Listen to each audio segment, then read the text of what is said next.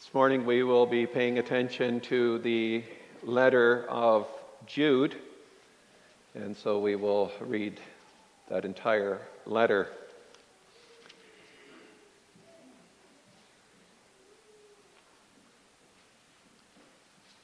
And if you're looking for this little Bible book, it's just before Revelation.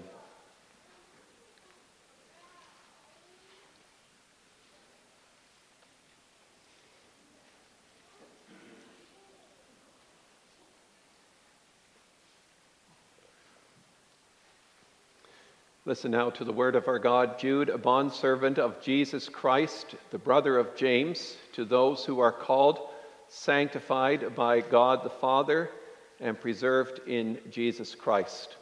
Mercy, peace, and love be multiplied to you. Beloved, while I was very diligent to write to you concerning our common salvation, I found it necessary to write to you, exhorting you to contend earnestly for the faith which was once for all delivered to the saints.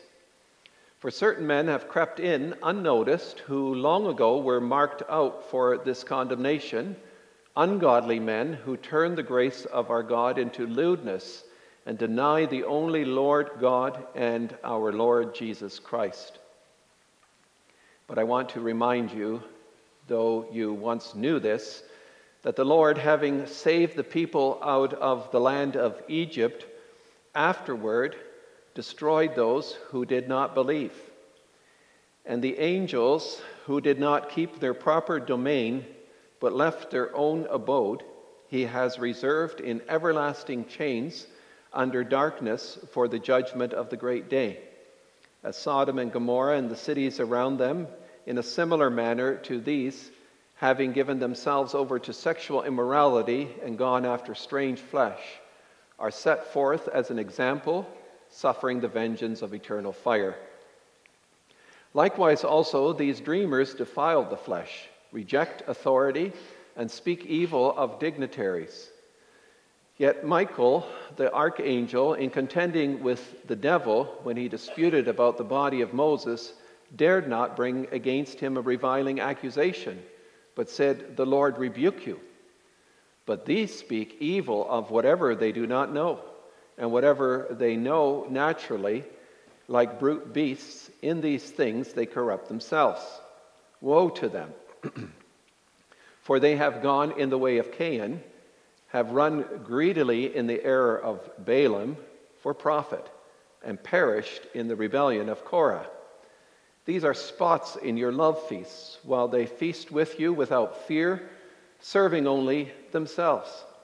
They are clouds without water, carried about by the winds, late autumn trees without fruit, twice dead, pulled up by the roots, raging waves of the sea, foaming up their own shame. Wandering stars for whom is reserved the blackness of darkness. Now Enoch, the seventh from Adam, prophesied about these men also, saying, "Behold, the Lord comes with 10,000s of his saints to execute judgment on all, to convict all who are ungodly, among them of all their ungodly deeds which they have committed in an ungodly way, and of all the harsh things which ungodly sinners have spoken against him." These are grumblers, complainers, walking around to their own lusts, and they mouth great swelling words, flattering people to gain advantage. But you, beloved, remember the words which were spoken before by the apostles of our Lord Jesus Christ, how they told you that there would be mockers in the last time who would walk according to their own ungodly lusts. These are sensual persons who cause divisions, not having the Spirit. But you, beloved, building yourselves up on your most holy faith, praying in the Holy Spirit, keep yourselves in the love of God, looking for the mercy of our Lord Jesus Christ unto eternal life. And on some have compassion, making a distinction, but others save with fear, pulling them out of the fire, hating even the garment defiled by the flesh. Now to him who is able to keep you from stumbling and to present you faultless before the presence of his glory with exceeding joy, to God our Savior, who alone is wise, be glory and majesty, dominion and power, both now and forever. Amen. And the verse that we'll be concentrating on is verse 3, which we'll read again. Beloved, while I was very diligent to write to you concerning our common salvation, I found it necessary to write to you, exhorting you to contend earnestly for the faith which was once for all delivered to the saints. And before you close your Bibles, I suggest you keep it open as we work through the meaning of this book.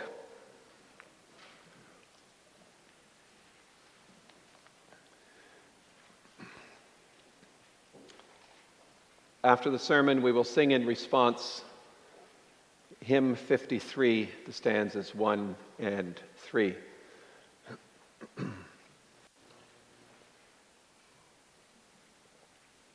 Theme for the sermon is Contend for the faith once for all delivered to the saints. And we'll look at two things: what gives occasion to this appeal, and secondly, what is the purpose of this appeal. Dear brothers and sisters in our Lord Jesus Christ, when you publicly profess your faith, one of the questions you are asked is, do you wholeheartedly believe the doctrine of the Word of God summarized in the confessions and taught here in this Christian church? Do you promise by the grace of God steadfastly to continue in this doctrine in life and death, rejecting all heresies and errors conflicting with God's Word? But here's the thing. Do you and I actually know what we believe? And are we able to articulate and defend the faith? And that's not just a question that is asked to older members in the congregation, but to all of us, including teenagers and young adults. We look pretty foolish, don't we, if we are sure we are right and others are wrong. But when questioned further, we have no clue why. We dishonor Christ if we have strong convictions but are not able to defend those convictions on the basis and the foundation of the Word of God. I'm sure all of you had discussions or maybe even heated arguments with people who are extremely opinionated and absolutely convinced their opinion is correct. But when pressed, what they think has no biblical foundation whatsoever. How many are swept along and taken in by whatever messages make them feel good and give them an emotional lift? How many go through the motions, but there is no substance to their lives? They are content to live in the shallows. The little letter of Jude is an amazing summary of what we are called to do as those who professed our faith in the Lord and promised to steadfastly continue in the doctrine of the Word of God in life and death. Jude is a tough letter, but at the same time, a marvelous read, written by someone who is a gracious servant of the gospel. And since the letter is difficult to understand, it is easy for us to overlook the sweet way in which the letter begins and ends. The letter ends with a powerful and profound doxology, which I will read slowly to let the power of these words sink into our minds. So starting at verse 24. Now, to him who is able to keep you from stumbling and to present you faultless before the presence of his glory with exceeding joy, to God our Savior, who alone is wise, be glory and majesty, dominion and power, both now and forever. Amen. So that's the end. And the letter of Jude begins with a striking introduction as well. Jude describes himself as a bondservant of Jesus Christ and a brother of James. And with those last words, the brother of James, we are given a clue as to his relationship to Jesus. Because the mentioning of James would have brought to the mind of his readers the James who was an apostle and a brother of Jesus Christ. In other words, Jude too is a brother of the Lord Jesus. But he does not speak of that at all. He merely modestly mentions that he is a brother of James and that he is a servant of Christ. His position in the church of Christ is more important to him than his natural relation to Christ. He wants to serve Christ as Lord by serving his people. He who with the other brothers of Jesus did not believe, and we're told about that in the Gospels, has now become a vigorous and passionate defender of the faith. Now, after introducing himself, Jude then goes on to give one of the most beautiful descriptions of a Christian. He writes to those who are called, sanctified by God the Father, and preserved in Jesus Christ. And all three verbs stress the action of the Lord. God calls, he sanctifies, he keeps. Those who are called and set apart are preserved by the Lord so that they are not led away from the truth. Now, this little letter does not tell us which congregation is being addressed. But it is clear that these people are very dear to Jude, as those who share a common salvation. Jude addresses them throughout this letter as beloved, or as it can also be faithfully translated, dear friends. Dear friends, although I was very eager to write to you about our common salvation. The term denotes endearment, tender Christian affection. And that is how it ought to be among God's people. That is the way you should be able to speak to each other and address each other in all your correspondence, in all that you say. Jude loves the people of God. He prays for them. May mercy, peace, and love be multiplied to you. And again, this must give us pause. You see, even if we have to speak strong words of exhortation to each other, as Jude will in this letter, the starting point and the end of the matter should always be that we can say to our fellow brothers and sisters, may mercy, peace, and love be multiplied to you. It's obvious from this letter that Jude has the same ministerial zeal and warmth as is found with the Apostle Paul. You may remember how Paul says to the Thessalonians in his first letter, chapter 2, verse 8, we loved you so much that we delighted to share with you not only the gospel of God, but our lives as well, because you had become so dear to us. Paul and his associates gave their heart and their soul to these people. And so it is with Jude. He comes with that same great love as he writes this letter without knowing how they are going to react. Some may find him too harsh.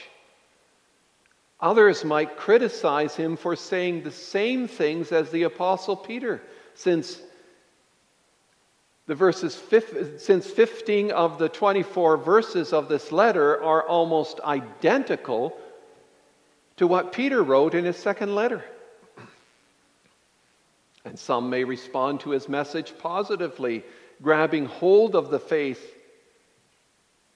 But division is also quite probable. And yet, Jude's great love and affection for these beloved brothers and sisters in Christ motivates him to write, "Beloved, although I was very diligent to write to you about our common salvation." And the word that Jude uses for diligent or eager comes from a Greek word meaning to dispatch with speed and enthusiasm. Jude is ready to do something, to help and to serve, since he sees there is a great need.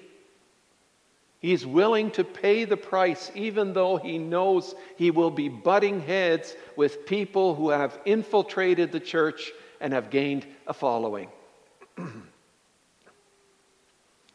Jude had hoped to speak about the privileges of being Christian.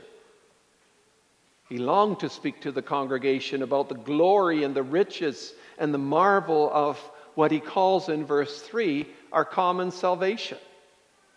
The salvation that they share in Christ Jesus. Yes, all of them share in the grace of God in justification and sanctification and adoption. And being in union with Christ, these believers have a common salvation shared by all in the communion of saints. And note well, the common salvation spoken of here by Jude is not the lowest common denominator that allows people to call each other Christians, but in the end gives you nothing and sends you into the shallows I spoke about earlier. It is the same as what Acts calls the teachings of the apostles, and we would call our undoubted Catholic and apostolic faith. Our common salvation is what all Christians are called to believe and confess. Jude's original idea was to speak about their common salvation, but something came up that interrupted his plan. And it made it necessary for him to write vigorously, exhorting believers to contend earnestly for the faith. This is what church leaders are to do today too, isn't it? Not only are the elders called to feed the sheep, but also to protect them against false teaching and against those who are harassing the sheep for their own gain and their own glory. In one way or another, it came to Jude's attention that the church was faced with a concrete danger that was coming from within their own ranks. And notice how he refers to them throughout the letter. Verse 4, certain people have crept in unnoticed. Verse 8, in like manner, these people rely on their dreams. Verse 10, these people blaspheme all that they do not understand. Verse 12, these people are blemishes on your love feasts. Verse 16, these people are grumblers, malcontents. Verse 19, it is these who cause divisions, worldly people, devoid of the Spirit. Beloved, there was a spirit of rebellion and a crisis in authority that was threatening to undermine the ministry of the church and to destroy the church's witness in the world. And if that kind of attitude is left unchecked, the results are devastating. There are individuals in the church who are taking the congregation in a wrong direction. They're presenting their own version of Christianity, and they refuse to listen to those who warn them. Jude says they reject authority, verse 8. And just as some angels left their proper dwelling and joined themselves to the realm of the devil, rebelling and rejecting God's heavenly authority, these people are set on following their own standards and reject the authority of those God set over them here on earth. The rebellion of Korah, along with Dathan and Abiram, who rose up against the authority of Moses and Aaron, provide Jude with an appropriate parallel to the defiance of these false teachers against church authority and their ability to lead others astray. These people cause trouble. And they're described in verse 16 as grumblers and fault finders. They follow their own evil desires. They boast about themselves, and they flatter others for their own advantage. And it is these people that have become blemishes at the feast of communion the congregation celebrated because they do not serve Christ, but themselves. So that's the climate in which Jude calls the congregation to contend earnestly for the faith. The sheep are threatened by wolves in sheep's clothing, by people who appear to be righteous in their motivations, but are self-driven. That's the occasion. But now let's move on to the purpose of this exhortation.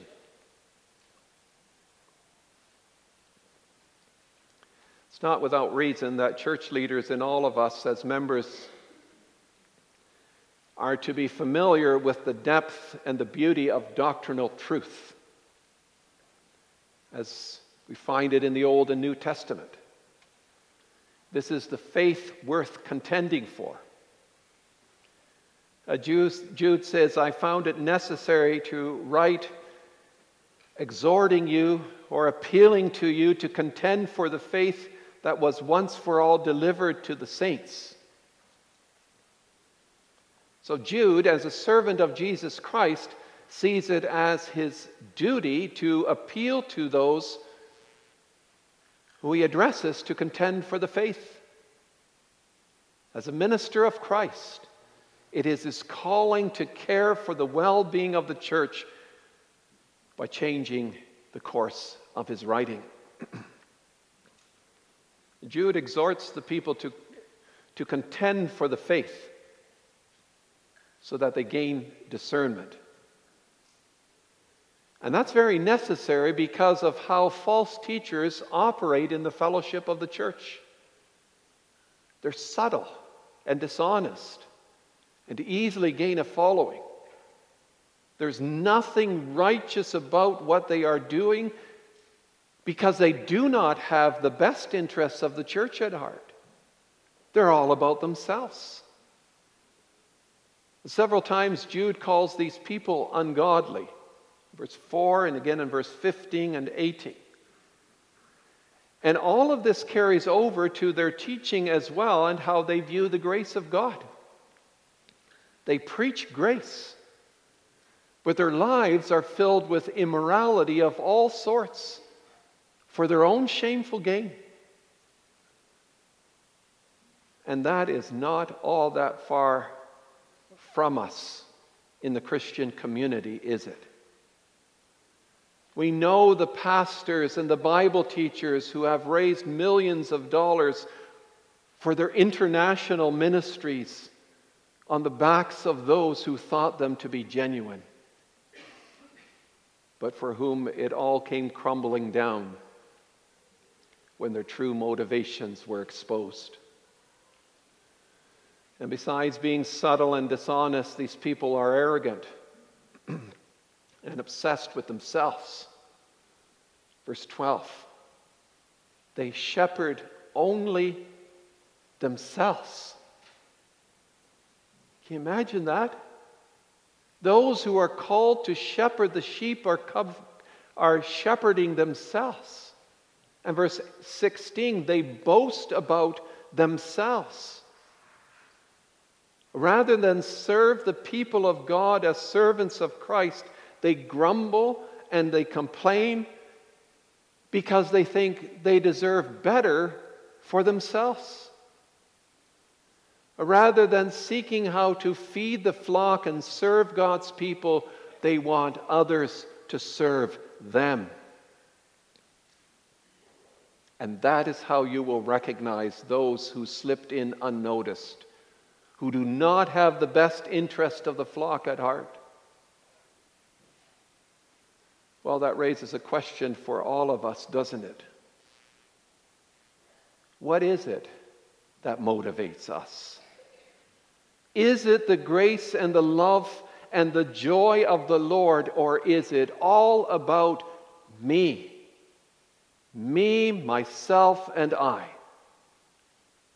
And brothers and sisters, those kind of selfish patterns can take hold of us in our youth already, if our hearts are not filled with the gospel, and if we are not willing to fight for the faith that has been delivered to us. Jude exhorts the readers to unmask false leaders and recognize them for who they are. But all of this is also an encouragement to them to hold on to what they have been given and not to be shaken by anything that should attempt to unfasten them from their moorings. They have to fight with all their strength, with all the strength they can muster, to hold on to the faith, that is, to what the Bible says, and not to be swayed by this or by that. The word that is translated contend means to fight for something with great strength, or to strenuously defend something. Eugene Peterson's The Message paraphrases it this way: that you fight with everything you have in you for this faith entrusted to us as a gift to guard and cherish. Fight with everything you have in you to defend the faith and its purity against those who try to destroy it. And that calls for determination, sacrifice, and endurance. Now, at this point, it is important to repeat the first verse of the letter. This letter was written to those who are called, beloved in God the Father, and kept for, and could say, and by Jesus Christ. You see, it is the duty of the whole church to contend for the faith, and not only the ordained ministers of the word or elders, though they do have a special responsibility. Contending for the faith is the calling of every believer, of all teenagers and young adults, as much as our seniors. In defending the faith, different strategies may be employed. Some can profit from gentle counseling in the faith. You don't go bang them over the head with some theological textbook. And others may require a firm reminder to defend the faith passed on to the saints. Verse 22, and have mercy on those who doubt. Save others by snatching them out of the fire. To others show mercy with fear, hating even the garment stained by the flesh. And furthermore, contending for the faith means more than opposing false teachers with words. It also calls for a positive life faithful to the gospel. Look again at verse 20 and 21.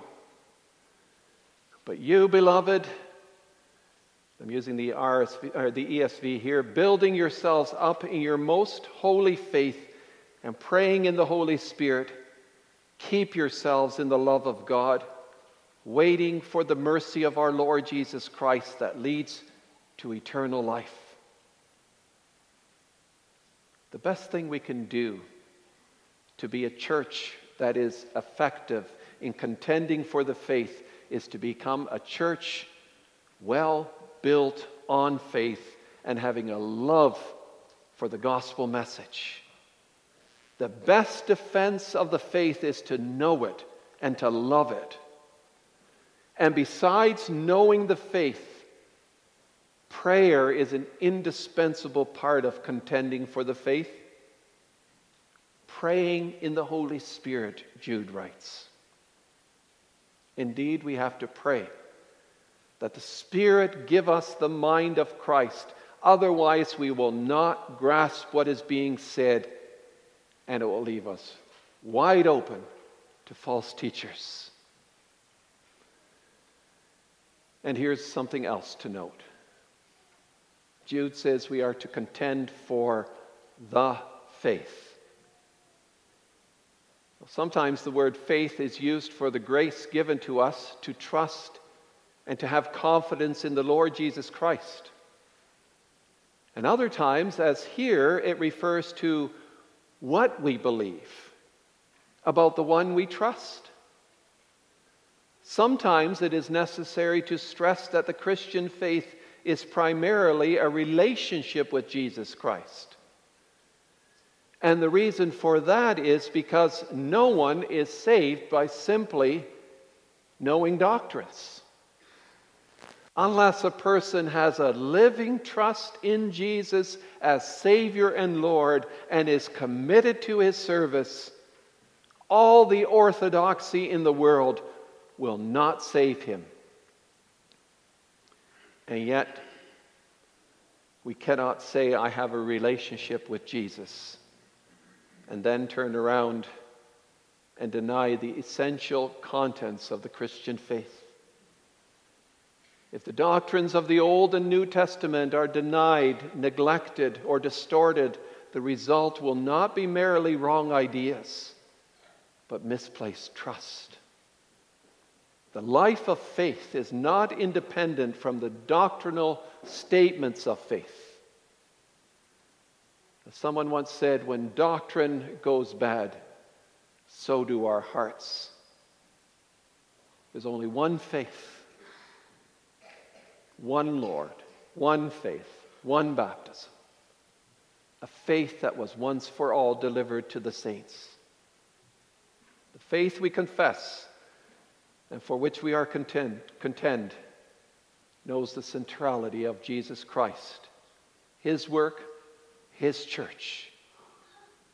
And he who does not confess Christ cuts himself off from the common faith and from the Catholic, that is, the universal church of Christ. There's only one message that is to be preached, and that is what has been delivered to the saints once for all. There are no new doctrines.